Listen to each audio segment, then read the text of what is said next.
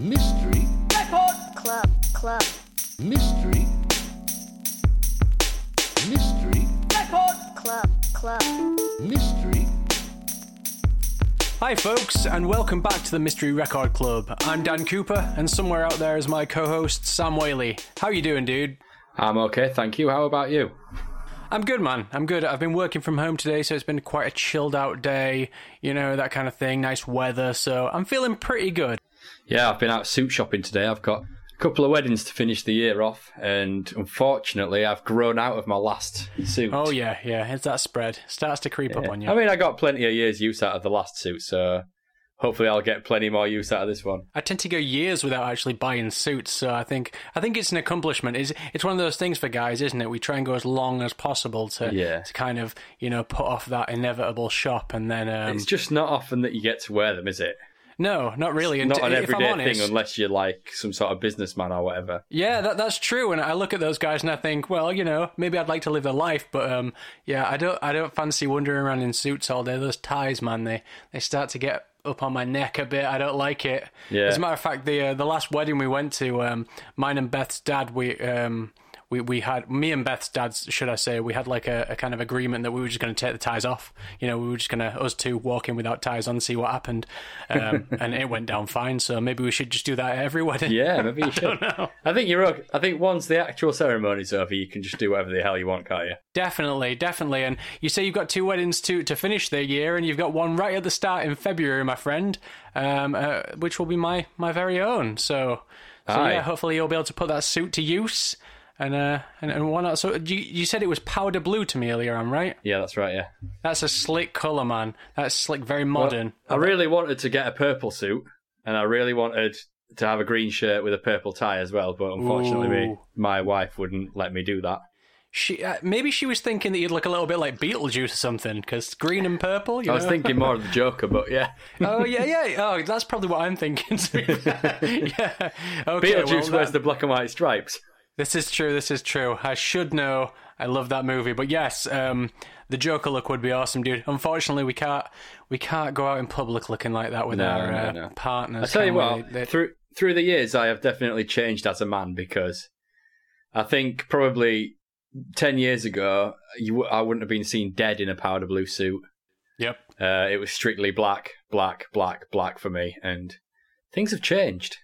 That's the thing, isn't it? I think the older you get, the more you care, but the kind of less you care at the same time. You become really comfortable with yourself, and you're like, well, if someone doesn't like me wearing that, I don't really care, you know, whatever. So I think I'll probably be going with some kind of weird check, but we'll see how it goes. Oh yeah, for the old wedding. I'm not sure. You see people online, you think I'd look good in that, but you get in the shop and it's another story. So we'll see.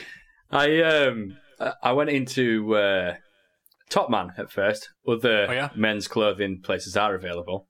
Unfortunately, that was a little bit too expensive for me. But as I was looking around the suits, they didn't have anything that didn't have the word super skinny written on it. And oh, dude, I just don't understand. Scary, that. Isn't it? Yeah. I mean, I kind of like the tight. We're going into suit specifics here, so this might as well be a different podcast. But the tight legs I like, but the tight top, oh, not for me, man. I can't pull that off anymore. It does not work. There's so many different kinds that I was looking at today. I mean, obviously you've got the old school like regular and tailored fits. That's all I thought there was. But now you've got skinny, super skinny. You've got slim, and you've also got muscle fit, whatever that is. Why is everyone losing weight and I'm putting it on? What is going on? It's crazy. The super skinny, I'll never get into that stuff. I have no idea who that's aimed at, because I don't ever see anyone on the street that is that ridiculously skinny that could fit into those goddamn super things. Skinny suit. Yeah, it's terrifying. I remember once I bought some skinny white jeans when I was about 25. Oh, yeah. And my housemate wouldn't let me wear them because she said it made me look like Axl Rose. But not Axl Rose back in the day, Axl Rose now. So, no, they got chucked in the bin. Excellent. So, yes. Anyway, fashion tips for all there. I think we decided last episode we were going to kind of talk about newer music that we were listening to. Yeah. So Yeah, it's 2019. There's a hell of a lot of good stuff out there. Tell me what you've been listening to recently that's new, or just generally what you've been listening to. I think I mentioned this a few weeks back, actually, but I've started back on it again. The album Hail Stan by Periphery.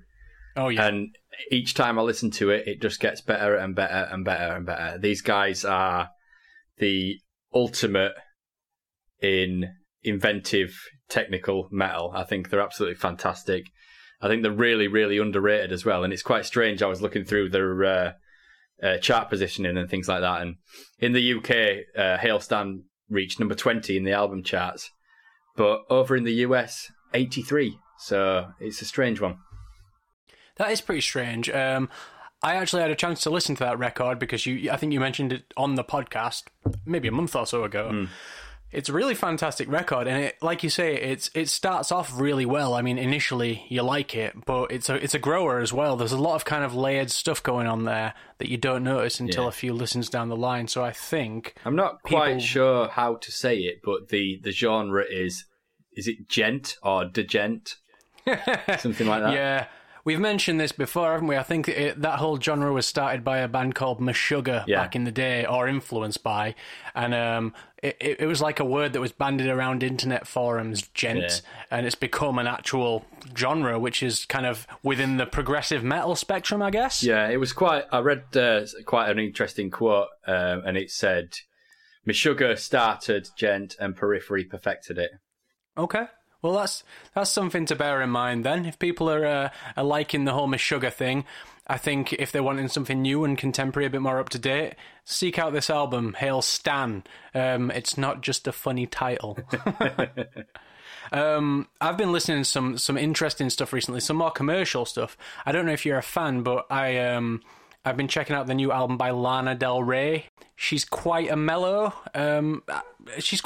somber person for such a huge star, and I really like that. It reminds me of the whole, not musically, but it reminds me of Nick Cave in the kind of the fact that she's so ridiculously popular, but she basically is just singing about death and killing people.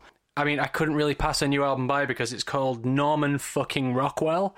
So I was like, okay, anyone that's got the balls to put a record into the charts with that name has got to be onto something. And it's a really good record. It's a good listen if you just want to chill out. I fell asleep on the bus listening to it the other day, and that wasn't because it was boring. That's something I'm going to have to check out then, because I must have a really wrong impression of Lana Del Rey, because for some reason I'm thinking pop princess. Well, I would say that on her first album, I mean, she's always had the same lyrical approach. It's always been quite morbid, but on her first album, she was a lot more commercial. Right. She's settled into being a really, I don't know. She's settled into something specific to her. She's very downbeat. It's very old school kind of 50s orchestral type stuff, but you know, with a modern take. And she's really gotten better compared to. I mean, she's been around for a good 10 years now, so she might well have changed since you've heard her. But yeah, she definitely doesn't fall in with the rest of those Miley Cyruses and Taylor Swifts. Not that there's anything wrong with that. It sounds like we've been listening to a fair bit there. I guess it's time to start the show. I think so. If you haven't listened to the Mystery Record Club before, here are the rules. Sam picks a record for me at the end of each episode, and I pick one for him. We then go away, listen to those records, do a bit of research, and then we come back and we talk about them for an hour, 2 hours, I don't know, however long it takes.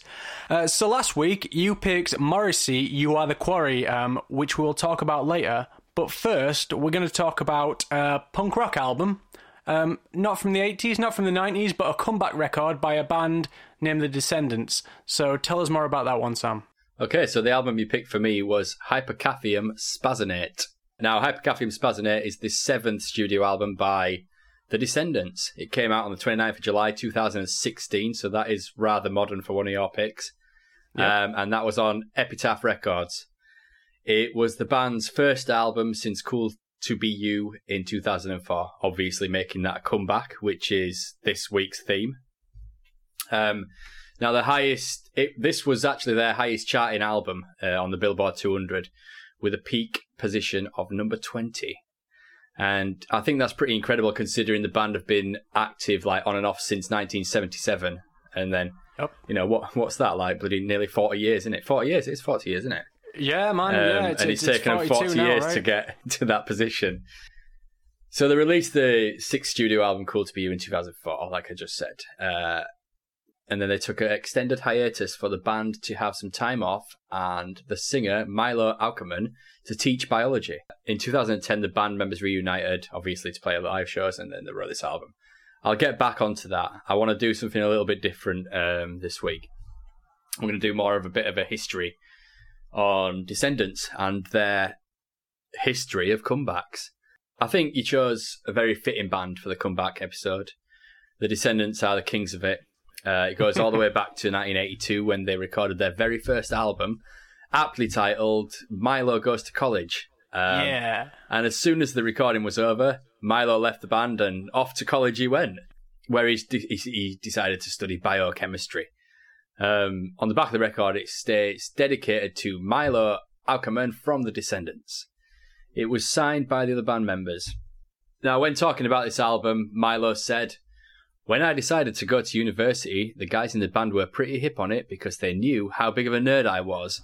Like, what else would you expect him to do but go off and be a geek? I mean, I've got a PhD in biochemistry. How uncool is that?" I don't know about you, but I think that's pretty cool. That would be something I'd love to do. What are your thoughts on the first breakup, and how cool do you think it was of the band to be so accepting of this, considering the the relative success that they'd had up to this point? You've really done a deep dive here, because I wasn't aware of this first breakup after Milo Goes to College. I kind of just assumed that they ploughed on and whatnot through the 80s. But I did not know this at all. But how cool is it of a band to kind of say, okay, we've made one record. It's pretty successful on the punk scene. And now we're letting our singer go off to college and do the thing he wants. I mean, they had to be a real tight-knit group of friends to be able to kind of say, okay, we're going to sacrifice the band for the greater good, for the fact that Milo wants to get his education and that kind of thing. It's fantastic, and it's great. You don't often hear of bands being that supportive of each other to the extent where the band actually breaks up. So it's pretty awesome, dude. So at this point, the band actually did carry on without Milo, various different singers. And if I'm getting this right, I haven't got this written down, but I think I remember reading that they actually changed the name to the Ascendants. Really? Which I thought was a really cool thing. I might be wrong, but I'm sure I've read that somewhere. Regardless of whether you're right or wrong, I'm keeping that as a fact in my brain. Yeah, now. it's I'm great. just going to tell people, and they'll be like, bullshit, and I'll be like, well, Sam said. It's a factoid. But the drummer, Bill Stevenson, had a big choice to make because he was offered a spot to join the mighty Black Flag. He originally intended to do both, but the touring schedule with Black Flag, he had no chance at all. And me and you both understand how busy it can be just being in one band, let alone two. Oh, yeah. Yeah. Bit of a weird question for you, but put yourself in Bill's situation. Which band would you have chosen, Black Flag or Descendants, and why? Well, see, I think that's a really easy one for me. I love Black Flag. I love the early hardcore days. I love the stuff where they go into the kind of the more metal-y hardcore. It's all great. And, I mean, who doesn't love Henry Rollins? Me and you talk about that guy all the time. Absolute legend. But I would have to pick the Descendants, because without the Descendants, there would have been a lack of my favourite bands. So no Blink-182, no Green Day, none of those kind of pop-punk luminaries from the noughties, from the 90s even. So I think I would have picked the Descendants. Yeah, I completely agree with you there. I don't know whether you've seen any of the old Blink-182 Urethra Chronicle DVDs or documentaries. And they go on to talk a lot about the Descendants being their main influence. Yeah, they talk about like the Descendants and Dag Nasty, all that kind of thing, don't they? And it's quite eye-opening. Yeah, because it sends you down like a real path of all these different bands that you think, hang on, Blink like those guys. Yeah, it's quite funny actually, because when I was a lot younger and I watched the Urethra Chronicles, I hadn't heard of Descendants, I hadn't heard of Propaganda or any bands like that. Yeah. Not really anything that was big in the UK, I suppose. But going on to listen to them, I couldn't believe how much, how modern they sounded for a band in the 80s. It's a weird thing to listen to. It's crazy, isn't it? The production on some of those records. I mean, yeah, granted, some of the songs on some Descendants records are kind of like comedy songs. Yeah. But the great songs, the really great sounding songs, they really nailed the production, like you say, for the 80s, for a punk rock band that really didn't have much of a budget. Of course, with Bill Stevenson leaving to Black Flag, this meant the Descendants or the Ascendants were no more. And this was for the first time. I think by the end of this review, we'll all be able to say that Descendants truly are the Terry Funk of punk bands. Hey, Terry Funk! Wrestling reference! Yeah, little wrestling likeness there, little wrestling reference for you. So in 1985, the band got back together. Hooray! Bill Stevenson left Black Flag and returned home along with Milo. And they released a second album titled I Don't Want to Grow Up. Unfortunately for the band, just 2 years later, Milo left again to pursue a career in biochemistry. Good luck. Good luck for the Descendants there. Yeah, and the Descendants were no more again. But this time it was a much longer hiatus. 10 years to be precise. Yeah. So in 1995, Milo returned once again, and the band reformed once again, and they began writing, which personally is my favourite Descendants album, Everything Sucks. Oh, yeah. And with it brought the style which got me into the band in the first place. It's the melodic punk rock style that I adore and inspired me to learn guitar as a kid. And it's all the stuff that I mentioned to you earlier on that just sounds so much like everything in the very late 90s and early 2000s. These guys were the first to do it. Another reason why I love this so much is because it's so easy to play. I'm such a bad guitar player that it makes me sound good. I love it. That's a lie. He's really not that bad a guitar player, but still. So what were your thoughts on Everything Sucks? I know we've spoken about it a little bit, but how influential was this one on the way that we see pop punk nowadays?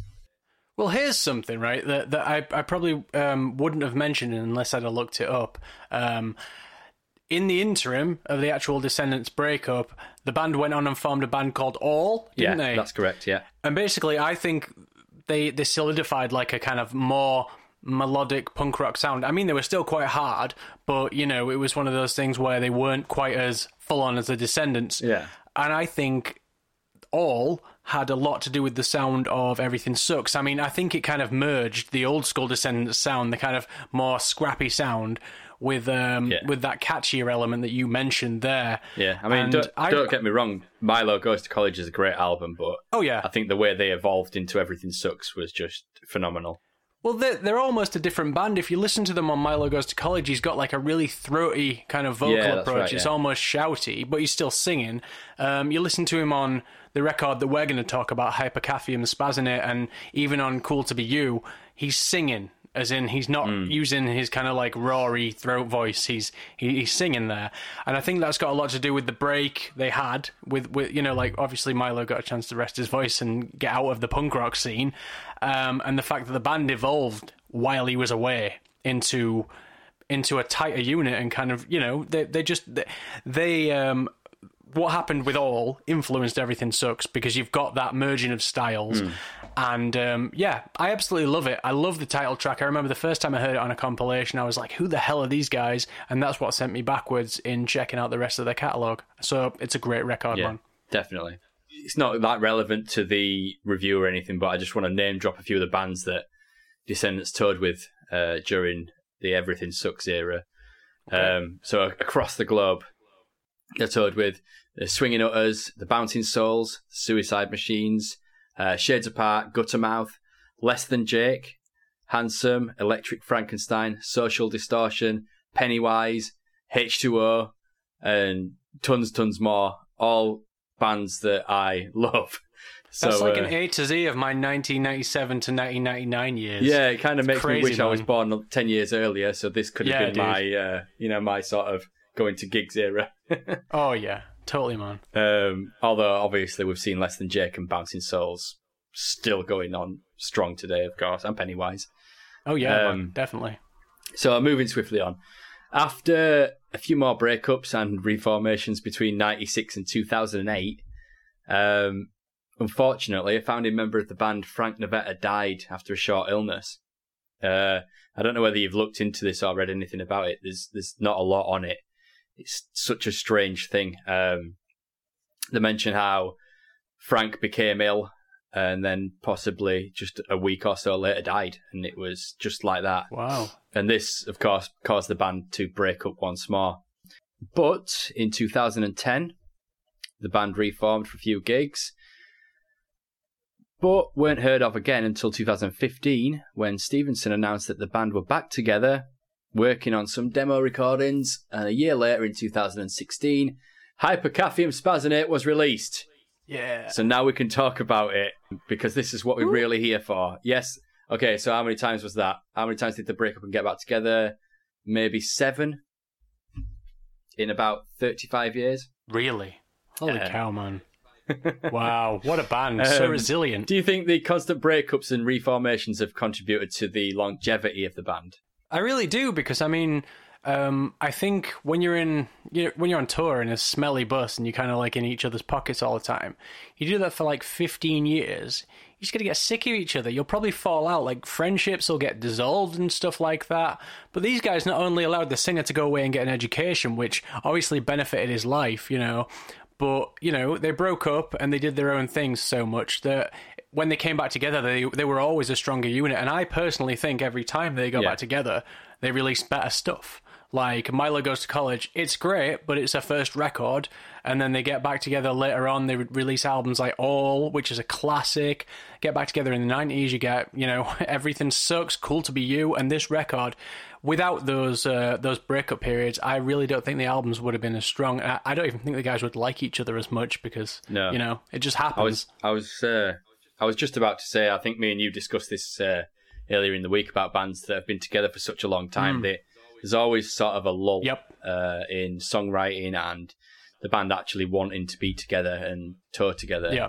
So I think that sometimes, absence makes the heart grow fonder. Oh, yeah. So this time that they spent apart in between albums and in between tours really helps sort of cement their relationship. Yeah, totally. So the album contains topics of love and relationships, classic pop punk stuff.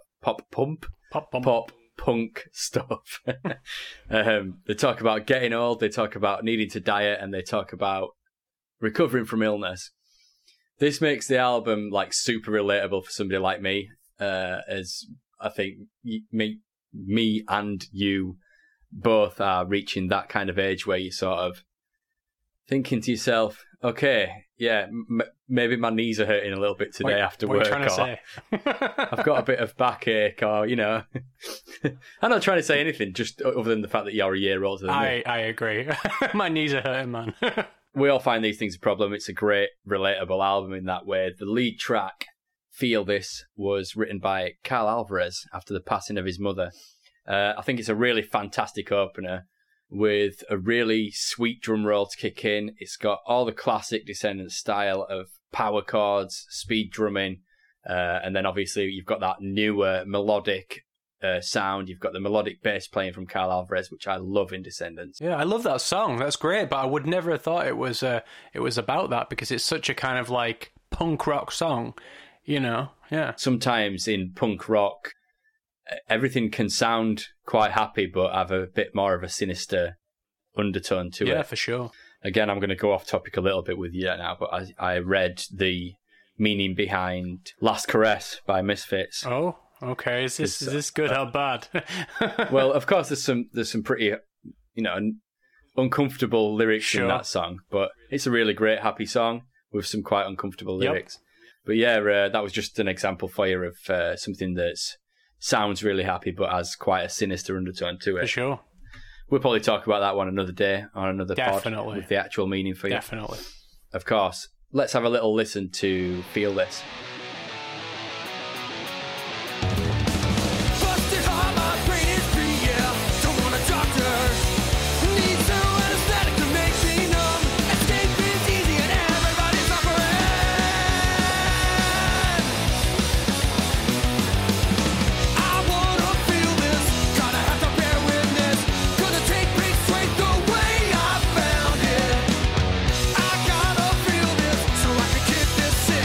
The only way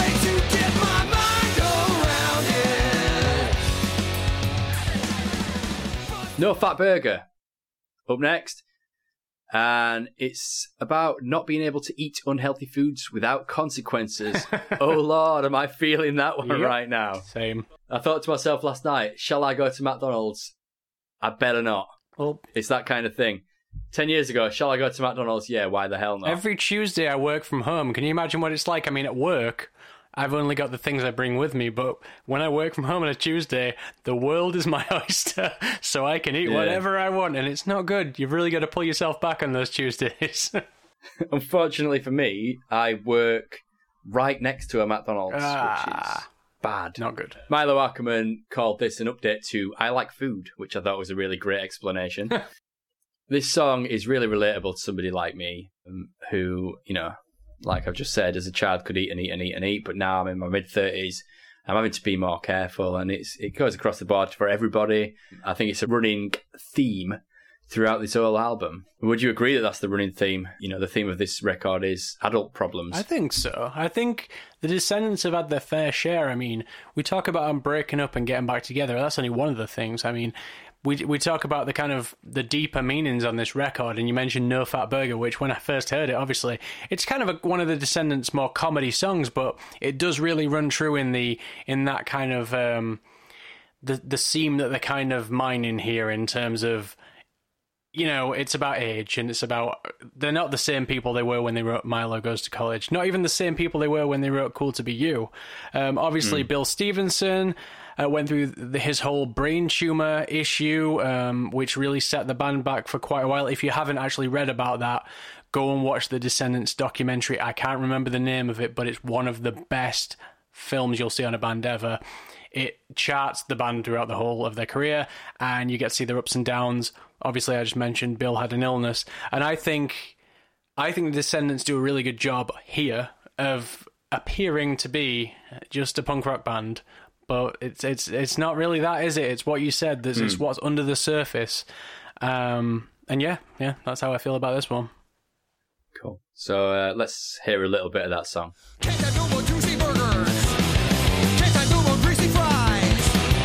Just such a fun living profile. He told me I barely lied. No more fat, no more fat. No more chicken pot, no more chorizo. I can't have that. Fuck. Got this problem from my father. Okay, so Smile and Comeback Kid are actually about Ackerman's view on the past illnesses of Bill Stevenson, which you've just mentioned. The ironic thing is that, as is often the case, Bill Stevenson has never tried recreational drugs. He never really got into alcohol until later life. But in the last 10 years, he has had some health issues. Like you said, all on the documentary. He grew a brain tumour unknowingly around 2008, which remained for another 2 years before being removed. The tumour caused him to lose motivation and eventually made him gain weight. He had a blood clot, he had diabetes, he had sleep apnea, and in 2010, he had a successful surgery to remove it, which helped him gain his health back. Yeah, man. And then in 2016, Stevenson actually revealed that he'd had open heart surgery. So yeah, really rough 10 years for Bill there. For sure, man. So, of course, I think it was quite fitting that they had some songs about this on the album as well. I know I'm not talking much about the music on this album, but sometimes it's hard with this style, as pretty much the whole album is smacking your face, melodic punk rock from beginning to end. Yeah, we'll just say this about the record, man. I mean, it is a fantastic punk rock record full of catchy gems, but as we're mentioning here, it's one of those records that kind of runs deep on the subjects of the things that went on in these guys' lives during the comebacks, during growing up. You know, it's not a negative thing at all that this is a full-on punk rock record. The song Limiter is Ackerman's view on his child needing to take drugs for ADHD. I don't know if you've listened properly to the lyrics of this one, but when you understand that's what the song's about, it's really, really obvious as well. I really like this song, and I think it's quite cool that the band have touched on this subject, because I don't think it's anything I've really heard before, songs about ADHD. I don't know. I'm not sure about that. I think that in terms of like maybe back in the day, the whole ADHD thing was maybe taken kind of in a more comical way. But I think as like a father kind of addressing something that's happening with his son, it's again a punk rock song that sounds like a punk rock song that is talking about something that means something to this guy. Something serious. Yeah, so it's fantastic. Yeah. I guess ADHD is something that's it's been around forever, but it's not been talked about forever. For sure. And now it is, yeah. As with a lot of things in modern day. You know, in fact, let's have a little listen to that one. They gave you a limiter. Are you limited for life? I'm so sorry, son. Society don't want to see you go for all. Back then, everybody knew us bad or two. We never thought those kids were bad to do. These days, everybody's found another way. Just give them a pill and send them on their way. But whatever happens. The final song on the album is Beyond the Music, this one, and I really like the meaning behind this one as well. This song is about the band being friends outside of music, and once again, I really love the idea of this song. And once again, it's really relatable, especially between me and you, as beyond the podcast, we are friends to the end. What was that? I mean, yeah.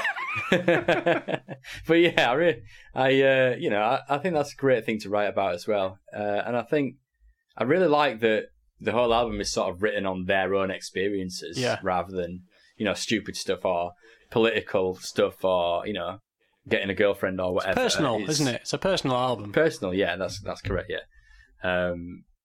The reason why I said getting a girlfriend is because that's a really pop punk thing to write about, I suppose. Yes, or losing a girlfriend. So, Hypercaffeine Spassinate received positive reviews.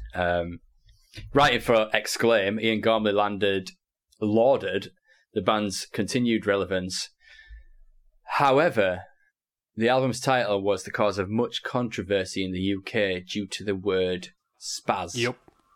The music website Real Gone called for a boycott on the album, and the charity group Stay Up Late started a campaign to get the album's title changed for the European market. I've not written anything about this, but it's sort of reminded me of something that's happened before with Jimmy Eat World. Bleed American. Bleed American, yeah, which was changed in America to Salt, Sweat, Sugar. Yep. But over here in the UK, continued to be Bleed American. I don't think it's an unreasonable thing to change the name of an album for, things where what are more sensitive in one area than another. Yep. But at the same time as well, who cares? I agree. You know I what I mean, mean? There's a right and a wrong time to compromise, isn't there, really? Yeah. And I think in terms of Jimmy Eat World, 2001, there was a lot of bad stuff going on in the world. They're a sensitive band, so they did what they thought was right. But I don't know about it in this case. No, I don't know about it either. I don't think there's any offence meant whatsoever. So, yeah, again, who cares? It's definitely like a cultural language barrier between the US and the UK, because as we know, the band are like far from trying to cause offence. What are your thoughts on the album title? I actually read into this when I was picking the record out for you. I came across like a forum. I think it was one of the forums you just mentioned. Was it Real Gone or something like that? Was that? Yeah, Real Gone. Yeah, that's right, the one. Anyway, yeah, it started out with one of the fellas, like maybe the director of the website or the charity or whatever those guys do, been very upset about this album title, saying that it was derogatory or demeaning to the Spastic Society, I guess. So they thought that the album was tying into that. But what a really wonderful thing kind of happened down the line. They got in touch with Bill Stevenson for comments. So they got in touch with the drummer for the Descendants. He wrote back in the way that only Bill Stevenson, the nicest guy in punk rock, could do. And he basically addressed the language kind of barriers, as you mentioned, and said, well, it means something completely different in America. This isn't a word that means illness. It doesn't relate to an illness where we are. We just called it that because to spassinate apparently is something that happens when you ingest coffee or, something that makes you hyper. Yeah. So yeah, I can totally understand what that word can mean other than the exactly. the But the fact that he addressed that and these parties both went away really happy just shows you the kind of band the Descendants are, just ready and willing to say, look, we're not the kind of band that meant any offence by this. We just thought it was a pretty cool album title. And I've got to say, man, I really agree. When I saw it, I was like, that's a great title. To finish off, I've just got to say the best thing about this record, and all the records Descendants have done over the years, is that they stay true to themselves. They've never strayed away from the roots. I hate the term sellout, as it's used way too much, and often wrongly as well, but Descendants are as far away from being sellouts as you could get. How many other bands out there can you name who have pretty much done the same thing throughout their whole career of 40-odd years? They've had changes in lyrical content. Of course, like you mentioned, they've brought in the sort of more melodic sound. And Milo Ackerman's vocal style has certainly matured throughout the years, but the music has forever remained true. Would you agree with that statement? I really would. I think, in essence, you've got, the rawness of Milo Goes to College, and that's still really apparent on this album, but you've got, poppier tracks that came along. Some of my favourites, like Silly Girl, K-Mage, and Clean Sheets from the kind of the mid-career albums, and they're, properly matched on this record by songs like On Paper, which I really like. That's a track that I really like, proper catchy. But then you've got that silliness. I mean, like No Fat Burger. I mean, I know we said that kind of has an underlying meaning, but it's still that pure old school hardcore comedy Descendants thing. And it's not like they ever used keyboards or anything, or, so I think they're one of those bands that you can definitely say that they're the furthest away from that word sellout, because it's not like they ever compromised, because they were the king of what happened. They were the king of what they did in the first place, and then they just kept bringing it forward, influencing more people. And yeah, they've always capitalized on new sounds and just brought it into their sound. So, You're not telling me that at any point in their career somebody hasn't come along to them and said, "Hey, why don't we try and modernize?" or whatever. Yeah, luckily they've pretty much always recorded their own records. So I think when it comes down to the crunch, they've probably had a couple of people say, we'll sign you to this contract, but you might have to put some trumpets on there because Scar's really hot. And they were like, we're not that band, dude. So yeah, I get you. And yeah, that's about it, really. That's about all I've got to say. Awesome, dude.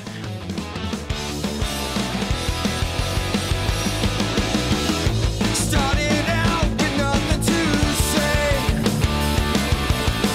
In a carpet cave, we learned how to play. Talk about our favorite songs.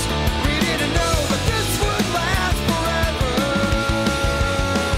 as we played along. All right, folks, we're back, and we're going to talk about the record Sam picked for me. So this one is You Are the Quarry, which is the 7th studio album by former Smiths frontman Morrissey. It was released through Sanctuary Records and Attack Records in spring 2004, and it was produced by Jerry Finn, and also recorded in England and California. So, Stephen Morrissey, son of Elizabeth and Peter, more widely known as the former frontman of legendary Manchester band The Smiths. Sam, is he a misunderstood poet, or is he an overhyped motormouth? What do you reckon? I think it's a little bit of both.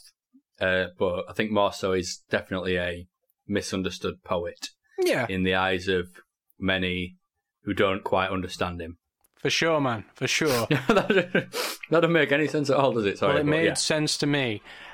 Personally, I think it's a bit of both as well, but we'll be talking about his poetic musical side a bit later on. But first, let's start off with a bit of fun. We're going to read a couple of his most potent and divisive quotes. And I want to say first and foremost, these are not the views of Mystery Record Club podcast. So other views are available. Yes. The views are available. So here's something mild. He said, long hair is an unpardonable offence which should be punishable by death. Which is an interesting one, I think. Probably talking about a lot of the bands in the 80s. When he left the stage at Coachella, he said, the smell of burning flesh is making me sick. I can smell burning flesh, and I hope to God it's human. Yeah, classic, right? And the last one, which I really like, he said this about Michael Bublé. He said he was famous and meaningless, which is pretty cutting, to sum up one man's career. But who's better at it than Morrissey? So he started his mainstream career as the frontman for 80s rock band The Smiths, and he enjoyed much critical acclaim and infamy with albums such as The Queen is Dead, and hits such as This Charming Man, Heaven Knows I'm Miserable Now, and Girlfriend in a Coma. Now, I love the Smiths. I've got fond memories of laughing to the lyrics of Some Girls Are Bigger Than Others. My dad played that in the back of his car on a trip to the seaside once. I just remember me and my girlfriend at the time just laughing, thinking, what the hell is this guy singing about? Some girls are bigger than others, some girls' mothers are bigger than other girls' mothers. But the more you listen to the Smiths, the more you kind of get what's going on there with him. I loved his lyrics. I loved the whole deadpan. It's really observational, isn't it? I think it's so. It's definitely an observational thing. It's a guy who observes everything and just doesn't really give a crap about saying his opinions on it. It almost sounds like a stream of consciousness song. Like he's not really thinking about the lyrics. He's just looking out of his window and going, "Yeah, well, Johnny's written a pretty cool guitar part, and what would go well with that?" But, yeah, I don't know. Like, in the first instance, I love Morrissey's lyrics and I love his melodies and stuff, but it was always Johnny Marr's kind of guitars and the guitar playing. It's so melodic and slow, like so lush, that stood out to me. Jingle. It is. It's jangly and wonderful, and it really sets the scene. So the fact that I was so interested in that, it always kind of took me away from, Morrissey's solo career. I never really looked into that because I thought, without Johnny Marr, this isn't going to be the same thing. So, I guess I kind of lost out there. But onto the album at hand, You Are the Quarry, in many ways, is a comeback album, with Morrissey's previous record being 7 years earlier, with Maladjusted in 1997. Now, it's not surprising that this is a completely different take on the Morrissey sound, really. There was that 7-year gap, and he released 6 albums all in one go. Then he had this break and came back. So obviously a lot of things in music had changed when he came back. And as a huge fan of music himself, we know that from listening to films, listening to interviews with the man. He takes a lot of the musical scenes in around him, and he obviously embraced a lot of the sounds that were going on during that hiatus. So what I want to ask you, Sam, as a bit of a stranger to Morrissey's solo career, how does You Are the Quarry compare to his previous solo works? I think his work has naturally evolved from the stuff he did with the Smiths. The first solo album, Viva Hate, contains the song Every Day's Like Sunday, which is very, very Smithsy. And I know that Bona Drag was, sort of a compilation of unreleased, but that was the first Morrissey solo album I heard. Okay. And there's songs like Piccadilly Polare and Ouija Board, which were, again, very, very Smiths. They've got that jingle jangle guitar in them. So I think he sort of carried on where the Smiths had left off. If not the guitar style, then certainly the sort of that new wave style of bass playing as well. But then we move on to the album Vauxhall and I, and it's got songs like Now My Heart Is Full and You're Heading More Down the Modern Morrissey style. Yep. So you can kind of go on from late 90s and the style evolves. Yeah, for sure. So, I mean, when I first heard the single from this record, which I think the first one I heard was Irish Blood, English Heart, and I thought this is a hell of a song. It's a different feel. It's far more rocky in terms of its sound, but we'll talk about that one later on. First of all, we're just going to listen to a little track called America Is Not the World. America, the land of the free, they said, and of opportunity, in a just and a truthful way. But where the president is never black, female or gay, and until that day, you've got nothing to say to me to help me believe.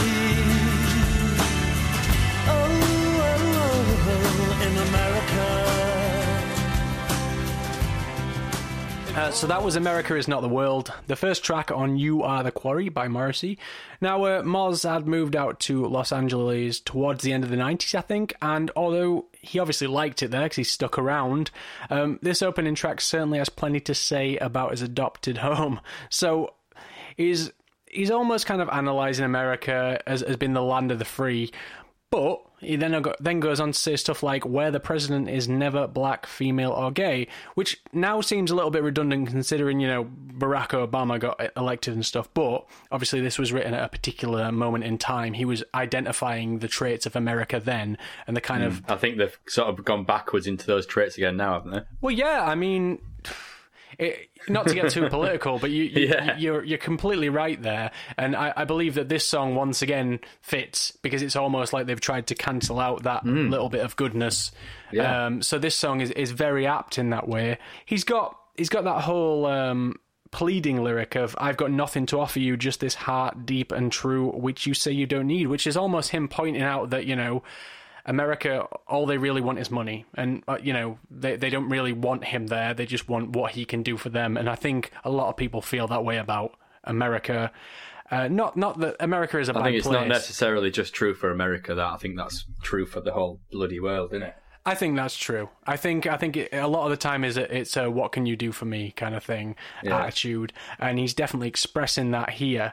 I mean, there's a lot of little contradictions in this song where he goes back and forth on himself, and it's a really smart kind of song written from a point of view of, obviously an Englishman that has moved there and likes it, but has a few things to say. It's a really cool song as well because it's real simple. It's just this kind of classy R&B beat with minimal backing, which really allows you to kind of soak up what he's saying. He goes on to say the line about the hamburger, doesn't he? And America, the home of the hamburger, where you can stick your hamburger, which is obviously quite a striking statement to make.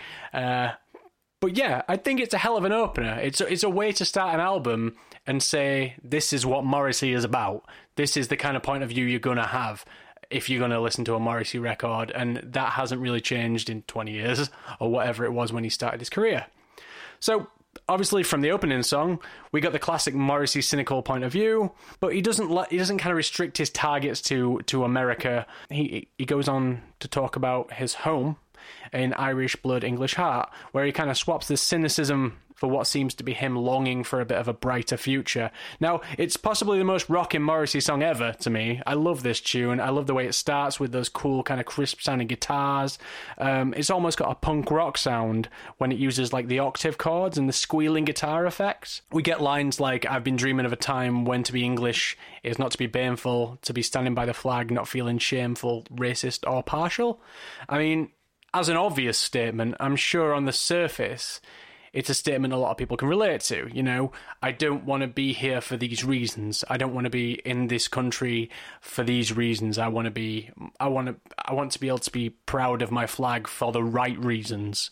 And that's just kind of the surface that I found. But after looking on various forums, I found a few other meanings. But before I discuss these, I want to ask you what you take from this song, Sam. Okay, so I think the title says a little bit about the song, obviously drawing influence from both Morrissey's Irish and English heritage. I think it's a very in-your-face political song. I think there's messages of the English being sick to death of Labour and Tories, which is still relatable now again. It's one of those ones that doesn't date. I think he's trying to put across that we are perhaps losing our identity as a nation at one point or another. I think that perhaps it's okay to be patriotic as long as you stand by the flag for the right on reasons. I suppose you could say it's like the more educated reasons. Yeah. It's a very English song. And I suppose it's one of those ones that might not mean a lot to someone who hasn't spent their whole life here. I don't know. I think so, and I think this is another instance of of Morrissey and how easily he can be misunderstood, because he makes all these inflammatory statements and people say, oh, isn't he making a fool of himself? But then you get statements like this, like those lyrics that I just read, which are incredibly powerful, that as simple as they are, they really say something about people wanting to do things for the right reasons as opposed to just kind of narrow-minded and ignorant reasons.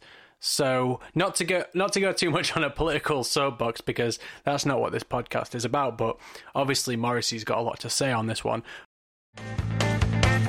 I've been dreaming of a time when to be English is not to be painful, to be standing by the flag, not feeling shameful, racist or partial.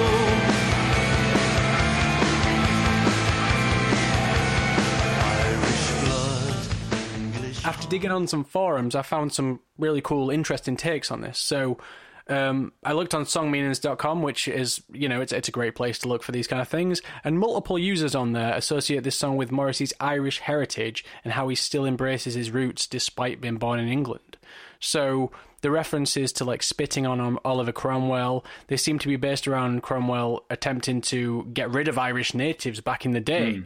So this song can be seen as both like a call to the future, like we mentioned, and looks at negative events and how they've inflicted themselves upon his heritage. So there's a lot of stuff going on in this song, and it's a great song that can be taken on many levels. Right, so to my ears, and again, help me out here, Sam, I'm purely basing this on one of the few Morrissey solo tunes I've heard. This is a far more punchy and modern sounding album than he'd attempted before. And I think this comes down to the fact that, I mentioned 7-year break from music will always give you a chance to look around at the musical landscape and take in the different sounds and bring them into your own band. I think it's got a lot to do with the producer of the album as well, by the name of Jerry Finn. Have you heard that name before, Sam? I have.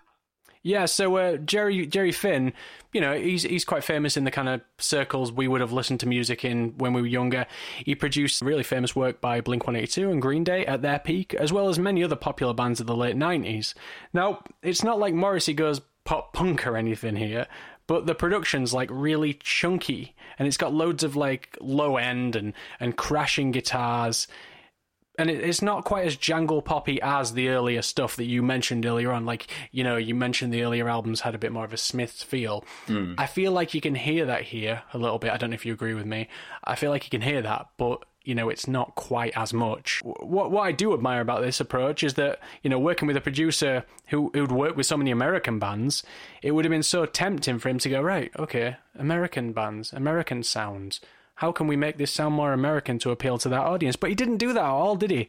He made a record that I think is still innately British, and it still sounds like something that would have come out of Britain in the mid-90s or something like that. Despite its chunkier sound, it really has a British appeal to it. And I think you hear this on tracks like Come Back to Camden, which, it's a bit of a character study of somebody. The main character wants someone to return back to him, but at the same time, they're reminding that person of all of the, all of the pleasures and not so pleasant things about that particular area of London. Yeah, let's take a listen to Come Back to Camden. The tile yard all along the railings, up a discoloured dark brown staircase. Here you'll find despair and I calling to you with what's left of my heart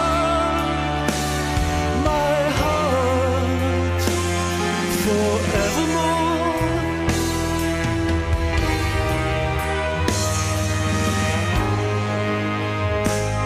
Drinking tea with the taste of the Thames, sullenly on a chair on the pavement. Here you'll find my thoughts and I, and here is the very last plea from my heart forevermore.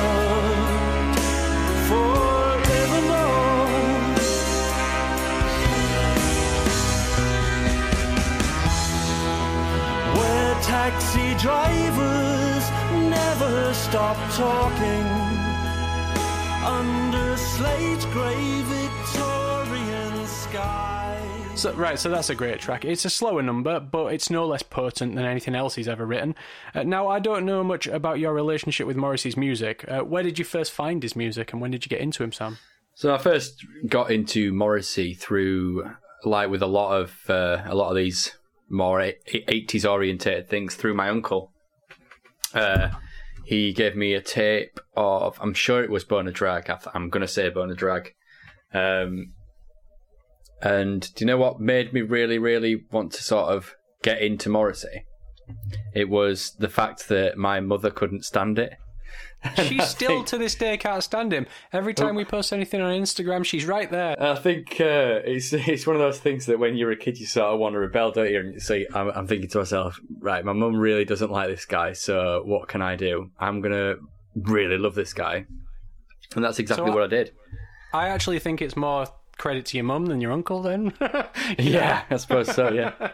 Yeah. Awesome, man. Well, I mean, obviously we all get into music through like our family and whatnot, and you mentioned your uncle there, and I just want to mention how great are uncles at getting you into stuff. I mean, my uncle one year actually couldn't afford to get me a Christmas present, so what did he do? He copied me and taped me every single Michael Jackson record, and I mean, you know, as far as things go, it's not something that's going to cost a lot of money, but that was the best present for me that year. Because someone had given me all this music, you know, to listen to. And, it's just those little things that go a long way, I think, in getting you into, pointing you in the right direction. And it's always good when kind of family members chuck you music, isn't it? Because, I don't know, Yeah, there's a couple of songs on this record that take me right back to the Smiths, and I know I said not a lot of it sounds like the Smiths, but there are still elements there, both lyrically and musically. Firstly, the song Let Me Kiss You. It's just this fantastically miserable song, and I know you sent me a voicemail earlier last week with your own rendition of that song, which, you know, I might release at some point, I might not, but it was fantastic. But yeah, this song is wonderful. The lyrics are just like devastating in a way that only Morrissey can do it. I think one of the lyrics goes, "Close your eyes and think of somebody you physically admire and let me kiss you." And it's later followed by the ending lyric, "But then you open your eyes and you see somebody that you physically despise, but my heart is open to you." It's all, you know, as if he's saying, I know I'm not much, but there's something here to love. It's just this, it's so beautifully tragic. And I think that's the best way to describe Morrissey's lyrical approach, really. I don't know what you think about this track, because obviously you sent me a lovely version of it in the week. I do love the track, and you mentioned earlier on about the slower songs, like Come Back to Camden as well. I think they are the stronger songs on the album, and I think it's those kind of songs that really draw me into Morrissey more than the upbeat ones, I suppose. It's like you mentioned with this Descendants earlier on, with the kind of twofold of kind of certain bands, and Morrissey certainly has those upbeat songs. You know, the Smiths had it, This Charming Man, stuff like that. It's a real earworm, and you wouldn't have to think about the lyrics without, you know, wanting to have a bit of a dance. But it's songs like Let Me Kiss You and Come Back to Camden that we mentioned that just kind of, you have to focus on that lyric, because there's not that much going on, and the vocal and hook and the melodies are really strong, but it's just the way that he goes about penning those lyrics. And I know you've mentioned in the past you're not particularly a lyric person, but for Morrissey, I think that's got to be an exception, right, man? Yeah, certainly. I think another kind of equally deep and slow song is a song called I Have Forgiven Jesus, which, as well as a slightly blasphemous title, it really has so many different takes from so many people on the internet. It's a wonderful song, and it flows so well. Yeah, I'm just going to play a bit of the verse and the chorus so that we can kind of get into it, and then I'll read them back to you. I was a good kid. Through hail and snow I'd go just to moon you. I carried my heart in my hand. Do you understand? Do you understand? But Jesus hurt me when he deserted me. But I have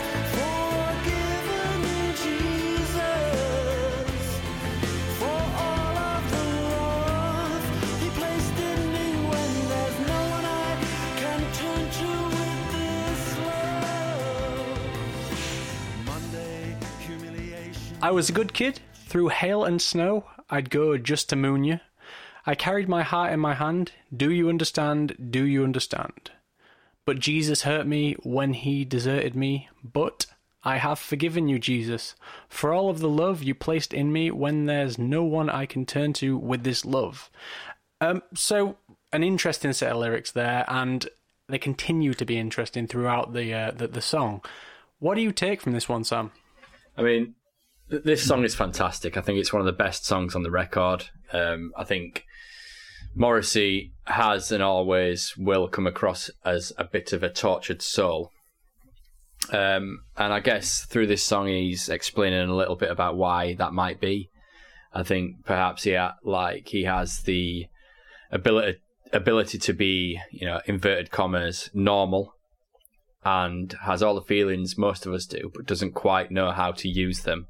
I think it's a great song. I'm going to keep saying that, but I love this one, and it's like I say, he's got all the love in the world to give. He's got all the desire. He wants to fit in to everyday society, but he doesn't know how, and so he's angry at Jesus for giving him this power and not knowing how to use it. Yeah, I wholeheartedly agree with you. However, there's so many different explanations for this one online, and I feel like I should kind of address them because there's some more obvious ones that some people kind of think, oh, well, it must be this. And I was sat in the car the other day listening to this song with Beth, and for some reason she was like, is Morrissey gay? And I was like, I don't think he's ever really said. I'm not sure. Maybe that's just me, but I don't remember him saying. And I was like, why do you ask? And she was like, well, in this song, he kind of sounds like he's addressing that. And I was like, well, what makes you say that? And she's kind of saying, about this, all of the love, that I have kind of line, but I've got no one to give it to. And I was like, well, why would that mean that he was gay? So we got into this whole kind of argument about, well, not argument, but a bit of a conversation about that kind of thing. Went round in circles. However, I did go online, and a lot of people did seem to think that this was relating to, his supposed closet homosexuality. And then there was a lot of Morrissey fans saying, well, no, that's, you just jump into conclusions. But what I took from it was exactly what you said. I figure, with lines like, I've forgiven you, Jesus, for all the love you placed in me when there's no one I can turn to with this love. It's almost as if he's saying, I've got all this love and all this desire, but I've got nobody I relate to enough to be able to give them this love and desire. I mean, there's no female Morrissey out now. Yeah. Or male Morrissey. Or male. Either way. Yeah, either way. But, I mean, the ending lines really do it for me, because it's like, he says, why do you stick me in such self-deprecating bones and skins? Do you hate me? And then repeats, do you hate me? They're really painful lines, but they're like really painfully subtle, because they're almost obvious, aren't they? They're almost exactly what he's thinking. There's nothing kind of hidden there on those lines. He is wondering, why do you make me this kind of person that's, has all these feelings inside that I just can't communicate with anyone else because no one feels the same way. And yeah, I think I suppose a pretty perfect explanation would be, I'm sure I read one time, one interview, that he's actually asexual, and I guess that would explain the whole song. I think something else about this album that a lot of casual Morrissey fans might not know, that he's got a secret weapon, and it's a couple of chaps named Baz Bora and Alan White. And they're Morrissey's long-term guitarists and collaborators, and they came on board for 1991's Kill Uncle and 1994's Vauxhall and I, which you mentioned earlier on. And they've always been an integral part of Morrissey's writing team, and they've co-written a hell of a lot of tracks, including a lot of the ones on this record. Now, I think that in terms of a musical backbone, they seem to have really peaked here, because they've provided like a much crunchier, much spikier sound for Morrissey's kind of somber poetry. What do you make of the musical elements of this record? I'm not going to lie to you. When I first bought the album, I didn't like it. Okay. I didn't like the style. Bearing in mind that was back in 2004. And I was only 18, so my musical taste hadn't quite set in yet. It took me a few listens to really begin to enjoy it. I think it felt sort of dated, I suppose, for 2004. And, that kind of era of, what else we were getting on, Kerrang TV at that point. You were getting things like Slipknot from one end of the spectrum, and then you were getting things like Blink-182 on the other end of the spectrum. And you've got this old guy, Morrissey, who's on Kerrang TV with his more of a classic rock feel, I suppose you could say. But I think that it kind of turned into his style, and I think it was a style that you would now definitely strongly associate with Morrissey, especially with everything that came after You Are the Quarry sort of stuck to this kind of style. Yeah, I think after listening to a lot of the stuff, a lot of his records that he released afterwards, they do kind of fall in with that crunchier, rocky sound as opposed to the more cleaner elements of his past releases. So I totally agree there. So I mentioned earlier on the kind of crunchier, spikier elements of the music here, which I think Morrissey kind of more than complements with his angry lyrics. And there's a track on here that had me a little bit confused, and it's called How Could Anybody Possibly Know How I Feel? And it's so angry and bile-filled that you just start to question what it's actually about. The song's, it's classically British indie sounding, really, with this wonderfully pulsing bass line. But again, it's lyrics like, I've had my face dragged through 15 miles of shit. And lyrical juxtapositions, they go like, they said they respect me, which means their judgment is crazy. And you get quite a few of those back and forth throughout the song. And it's almost so upfront, you kind of think there must be something beneath the surface here. This can't be all this song's about. Let's take a listen and get a closer look at this. They said they respect me, which means their judgment is crazy.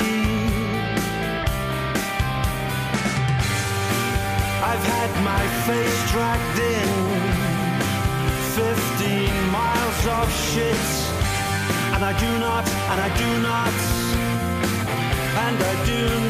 like it. So how can anybody say they know how I feel when they are they and only I am I? So I think the kind of anger, it keeps going on The World is Full of Crashing Bars, which is another song that you sent me a voicemail version of in the week, which fully embraces his kind of Oscar Wilde style with that title, I think. It's another track where he takes aim at a certain section of people, but it almost seems like he's scared that he's becoming one of them, which is really interesting.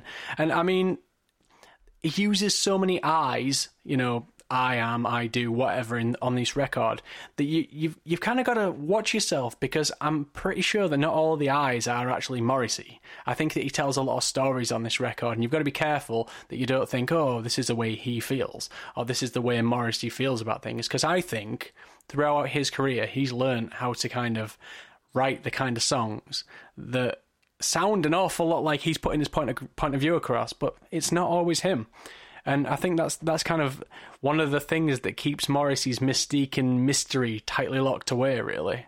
I want to ask you, basically, you only really get to ask someone this once. Where do you think Morrissey's lyrics lie in terms of how much they're based in reality and how much they're based in kind of like deadpan? Personally, I think it's all based on real life. I think, I don't know if you've listened to any of his, rare interviews, and they are rare, but that's just exactly the way he is. And I think maybe he has the comedic and deadpan outlook on life. I don't think Stephen Morrissey, the man, was meant for this world. I know it's a weird, slightly awful thing to say, but perhaps he was meant to be born off on a faraway world. I don't know whether you understand the Star Trek reference, but perhaps Vulcan. Maybe. I feel like he would fit in there in a world of logic. Because there's not much logic in this world, is there? I think the thing with him is he really is like sort of a Marmite guy, and I think I have to admit some of his views I'm not totally on board with, but his music I am 100% behind. Yeah. I think Morrissey's kind of allure, or the attraction to Morrissey, is exactly what you just said. You know, the fact that he seems like the kind of guy who shouldn't really exist. You know, he seems like the kind of guy that has attitudes that don't fit in.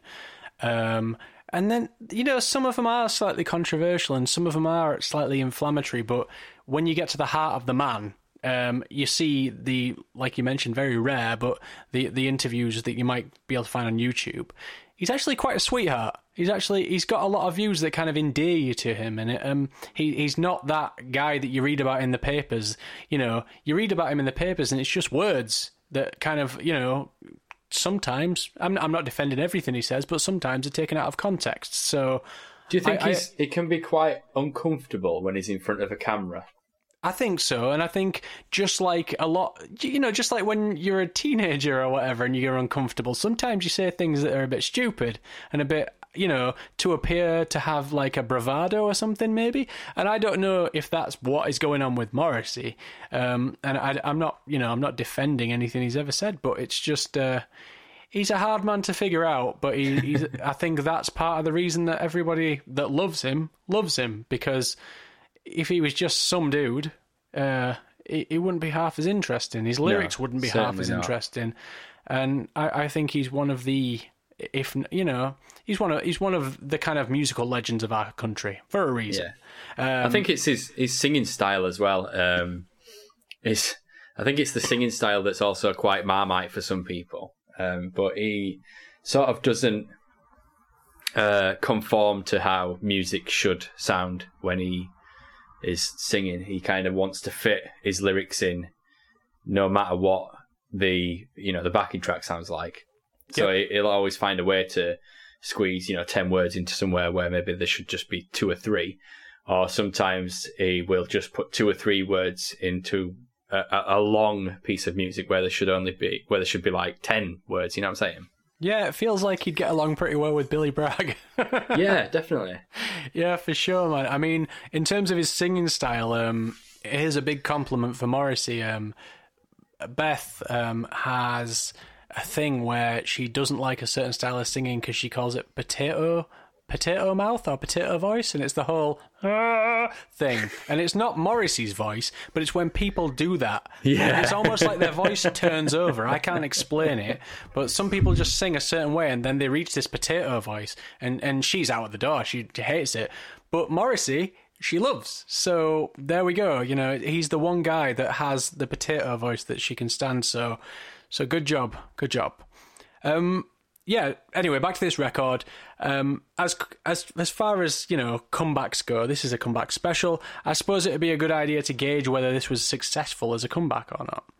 Well, it failed to break the US top 10, coming in at number 11, but the UK saw success. He came in at number 2 in the UK album charts. Pitchfork gave it a generous 8.9, calling You Are the Quarry, saying it simply stands as the most entertaining and lushly melodic work of Morrissey's solo career, as well as NME stating it's a solid, occasionally spectacular comeback record. So there we go, charts and media recognition. But, who cares about those guys? This is our show. And if it comes down to my opinion, it's a massive yes from me. It's an album that, it takes the traits of its creator and bands he's been in previously, and it embraces all these new sounds and chunky production, and it's still got that great lyrical style of Morrissey. And yeah, I just think it's a formula that just proves to be really formidable. I think that in terms of maintaining his career, this was a really important record, because you don't just take that amount of time away from music, make a crap record, and continue to make music. It just doesn't happen. And the fact that this record was a smash for him, the fact that it was a great sounding record, allowed him to go on and make all the records he's made up until this date. So, You Are the Quarry is a thumbs up from me. Thank you very much, dude. Okay, so now it's down to what I consider to be the best part of the show. This is the part of the show where we will each pick an album for next week, and we're going to surprise the hell out of each other with it. So I'm going to tell you what I've picked for you straight away. For you, for next week's show, you're going to be listening to Ghost Tigers Rise by Tiger Army. Oh, fantastic. That is a record that I'm a little bit familiar with, but I haven't listened to it for a long time. It's one that I really like, so thank you very much, dude. And for yourself, I have picked a record from a little bit further back. It is My Aim Is True by Elvis Costello. Excellent. Currently in my head, the second best Elvis, but hopefully things will be changed by the end of this week. I shouldn't say that. There's a lot of Elvis fans out there. That's probably going to get us bad ratings. Anyway, folks, that's what we've picked for each other. So please tune in next week to hear us talk about those. In the meantime, you can check us out at Twitter. So that's twitter.com/MysteryREC Club. And you can find us on all good podcast platforms. So this has been the Mystery Record Club, and we'll see you next time.